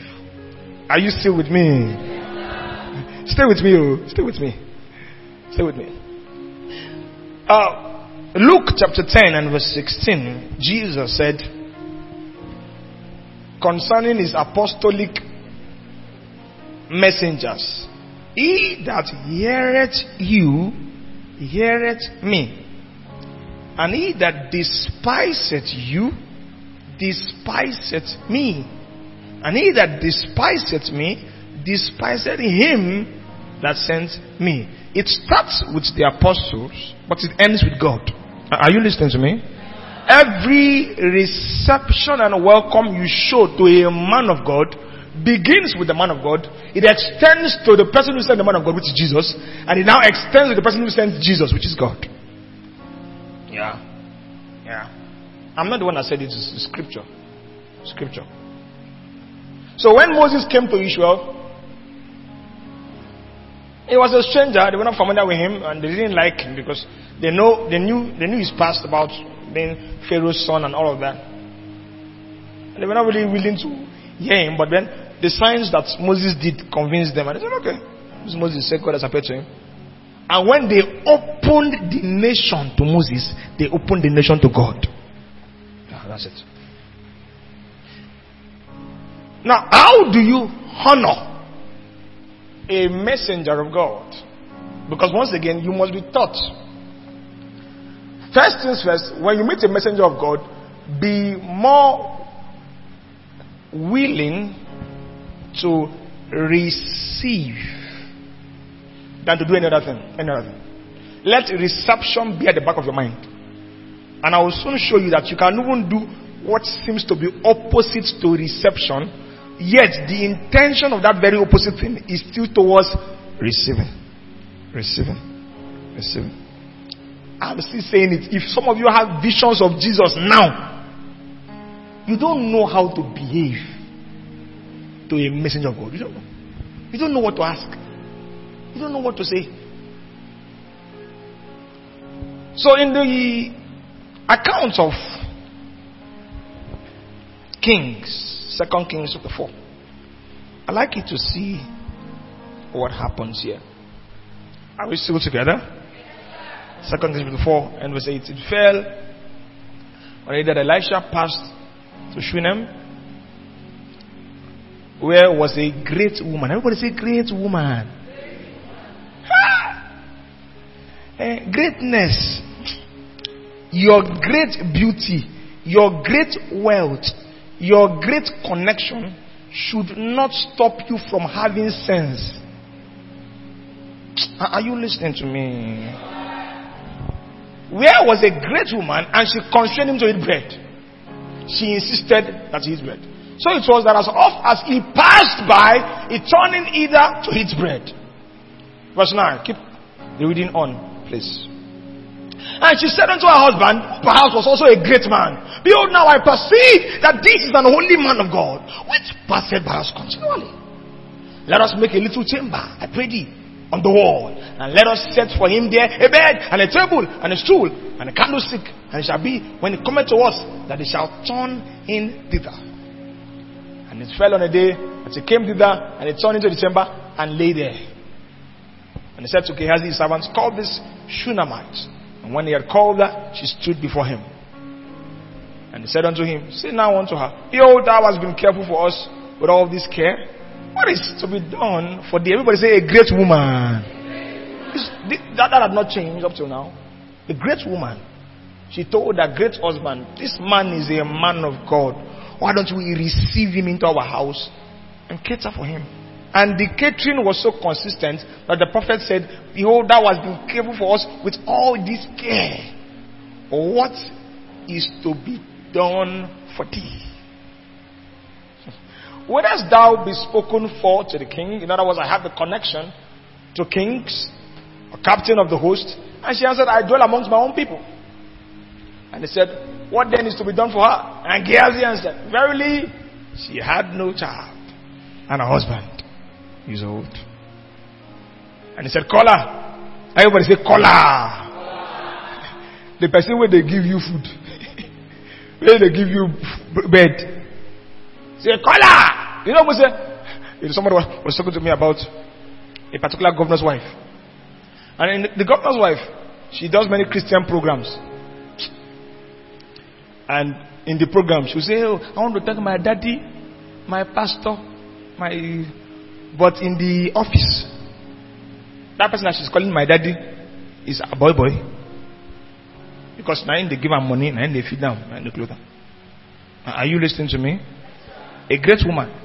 Point I'm making here is, some of you have become too great for you to recognize God's messengers, for you to honor God's messengers. So you may do public show, but in your heart you despise them. This one said, call her. And when he had called her, she stood in the door. And he said, about this season, according to the time of life, thou shalt embrace a son. And she said, nay, my Lord, thou man of God, do not lie unto thy handmaid, because it sounded too good to be true. And the woman conceived and bare a son at that season. Subsequently, the child died, and Elisha raised the child up. How did this woman honor the servant of God? She received him into her home. Is that not so? Okay. Luke chapter 10 and verse 4 to 10. The reception was an expression of what I call honor generosity. Now Jesus sent his apostles into the town, Jerusalem, to preach. He told them, don't carry purse, nor scrip, nor shoes, and salute no man by the way. Are we still together? And into whatsoever house you enter, first say, peace be to this house. And if the Son of Peace be there, your peace shall rest upon it. If not, it shall turn to you again. And in the same house it remain, eating and drinking. Everybody say eating and drinking.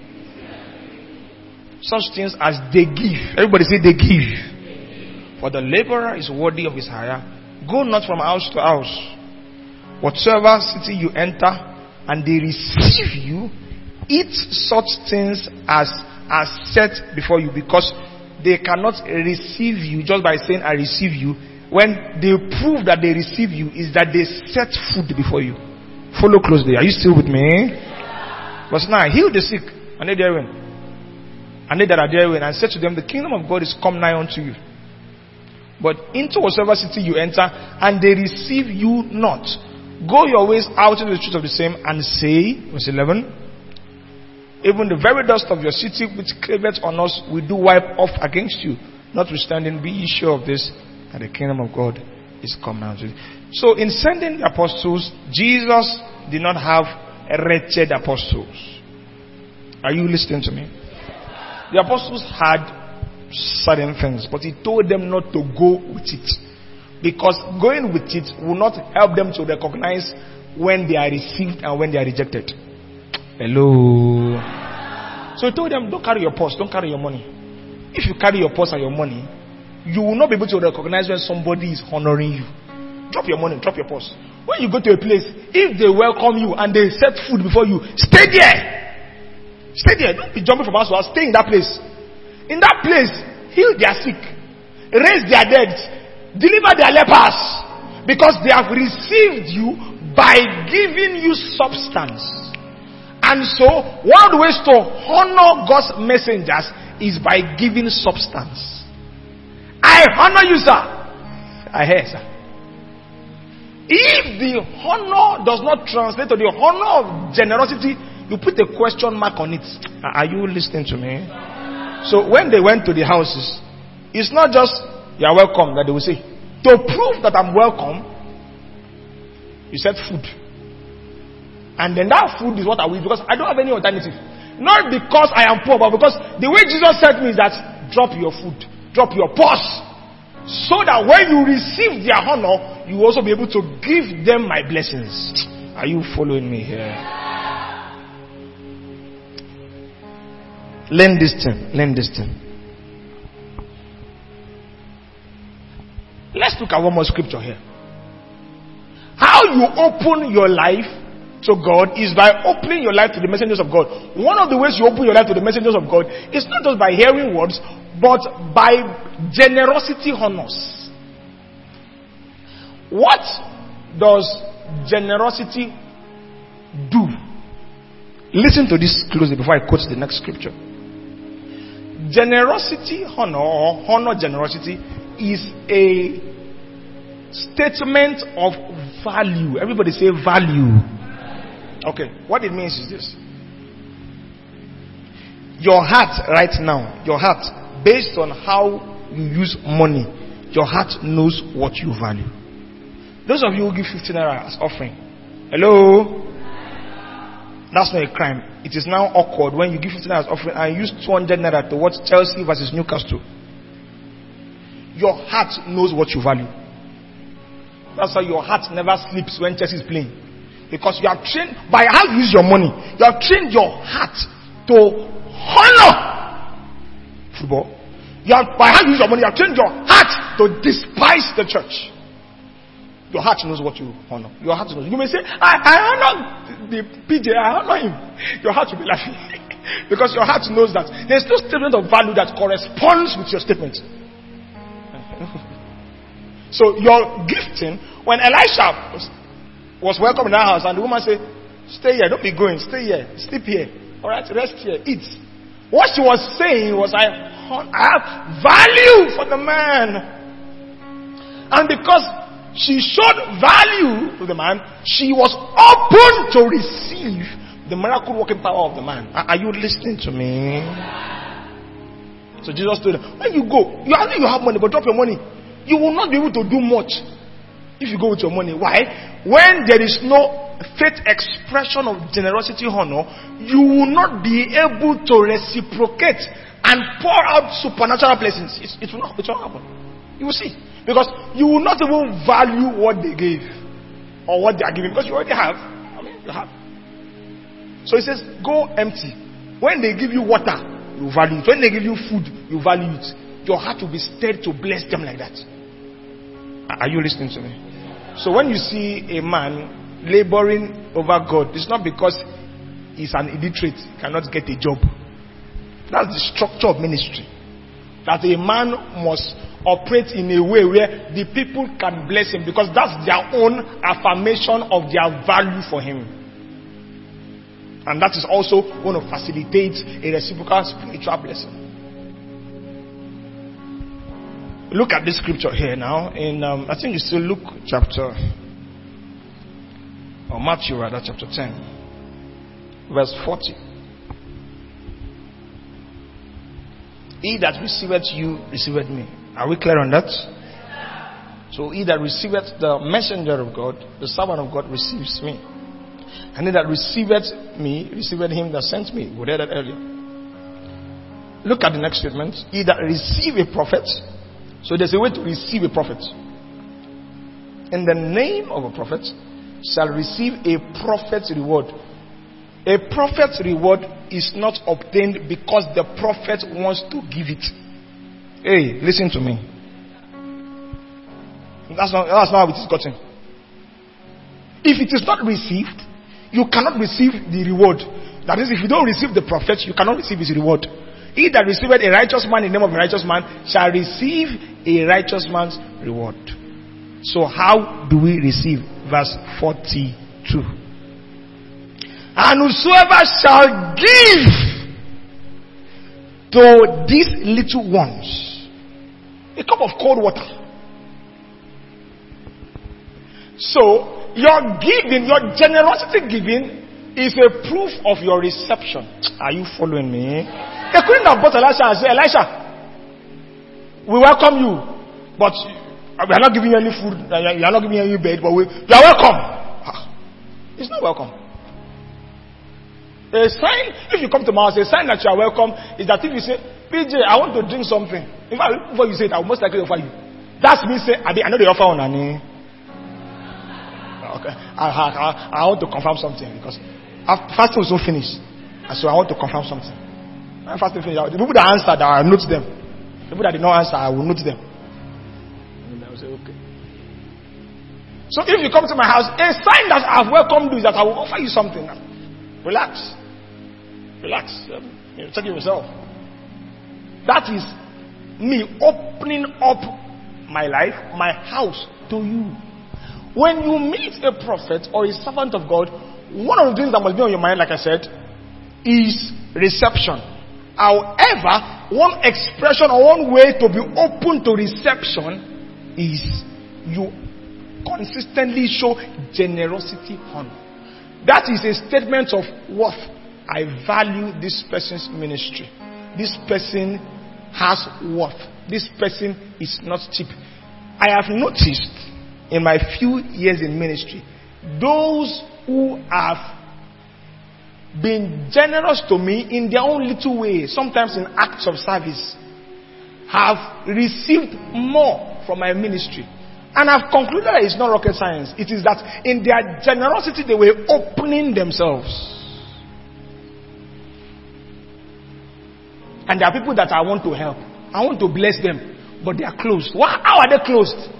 There is no statement of worth. There's no statement of value. Are you following me?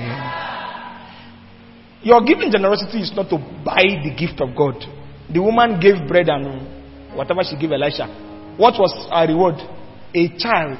I mean, bread and water. Can he buy you child? Can bread and water raise the dead? So, it's not like you are buying it. But you see, when you do that, you are making a statement of this person is valuable. You are training your heart to honor him. When he speaks, you must. You see, I find it one of the most amazing contradictions I find is that people who are generous to ministers of the gospel are the ones that seem to pay more attention to their prayers and declarations. They're the ones that shout the loudest amen. But you know why? Because they have trained their hearts by their giving to value and to honor the man. So when the man is speaking about them, they're not just hearing words. They are receiving blessings. It is the people that are stingy and greedy. I don't give anything. They will say, amen. Amen. Oh dear! It's not a contradiction. It is because their heart has been trained by how they relate to despise the man. Are you following me? Oh, okay, you don't like me again. That was my intention. Purpose has been achieved. I was praying with our church some 3 days ago, and I told them, you see, preaching like this is one of the hardest things to do. Lest you think I am hungry. But some of you too will know that. At least you will know that. No, it's not like this person is hungry. Aside the fasting. It's not like I'm hungry. It's for your good. It's for your good. It's for your good. If you spend your valuables on ephemeral things, you don't learn the culture of honor, generosity on people who are leaders over you. You are training your heart to despise those people. And your mouth may say, I celebrate grace. I celebrate Koda. I celebrate grace. In your heart, there is a repulsive effect. The reason way you celebrate, that's the way you spend your money on. Your heart knows it. Your heart knows it. And every time that thing is alive, you will notice that you too, you are paying attention. You notice that you're showing interest. Because you have trained your heart by how you use your money. If I use 100K repair gen, hello, I use a repair gen. If the gen they sound somehow, let me go first here. Now me they repair the gen now. People go say, what's in there? This guy into the panic. No, but you go bring the 100K if it's spoil again now. Don't worry. I've trained my heart to value the gen because of my substance going in that direction. Where your treasure is, your heart will be there. Where your heart is, your treasure will be there. That's it. That's it. You can't value my ministry if you are not thinking about it, no matter how little, being a blessing to me. You will not understand why every time I talk, it doesn't seem to make meaning to you. You won't understand. I'm telling you the secret now. You won't understand. You may say I don't have much now, but I'm saying if there's no intention. One lady left here, and she called me and said she has not spoken to me before. I don't even know her. When she sent me a picture, I said I don't know you. She said I used to be here for about 6 months, and you blessed me. I got a job, and she sent a dangerous seed. When she was here, she didn't send me anything. She didn't have anything. But she had it in mind that this man has blessed me. If I have money, I will remember him. So even though at the point she was here, she had not given me anything, she was open to my ministry. All the blessings I was pointing to her, she was open, she was receiving. Because she had a plan. Are you following me? If you keep thinking, you see, that's why, in a sense, money is a spirit. Money trains your heart. How you use your money trains your heart. Trains your heart on value. One lady used to be here. She's no longer here. She's not a church member here. But every time she sees me, she must give me something. If it's kuli, many times it's kuli. But I discovered that lady, if I am preaching, it's as if there's fire on her head. She's so alert and so active. And if I'm moving in the anointing, before I touch her, if I come close to her like this, what you know? No, she's not of the church. I can't say I'm a pastor. But she knows she has learned how to honor the servant of God. Kuli, how much is kuli? How much is kuli? Do you understand me? If you understand me, you'll be quarreling with me, and that's what I want to achieve. Then after the quarrel, you go back and adjust. Okay. What do you mean by? I'm not talking about myself. Anywhere you record, there are people I listen to, and as I'm listening to them, as long as they bless me, I tell myself, God, once I have the chance to be a blessing to this man, every time he teaches, I don't listen to too many sermons, too many pastors. But if somebody can bless me, if someone can bless me, I tell myself I will bless the person back. No. I'll train my heart to honor this person. This person teaches soundly. The person may not know me. I will get the account number somehow. I say, you have blessed me, I'll bless you. When next person is talking, my heart is trained. This is value. You have put your money there. This is value. This is treasure. The person cannot be talking and it will not be interesting to me. Because I put treasure there. Do you get me this afternoon? It's still morning. Stand to your feet. It's how to open your life to the generosity of God. It's been a long day. But I believe you are more open now. You are more open. Raise your hands, everybody. Raise your hands. Pray in the Holy Ghost as you do that in 2 minutes. Keep your hands up. Pray in the Holy Ghost. Jikete konfrandos tekete kanamanostes. Jikete grenkangano brande keke kakata yalabaste kete kovaradabash.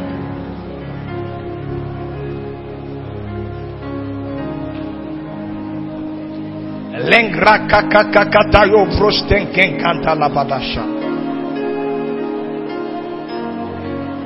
Lembrosti kekekeke kovada radabaste kekeke kovranda namastes.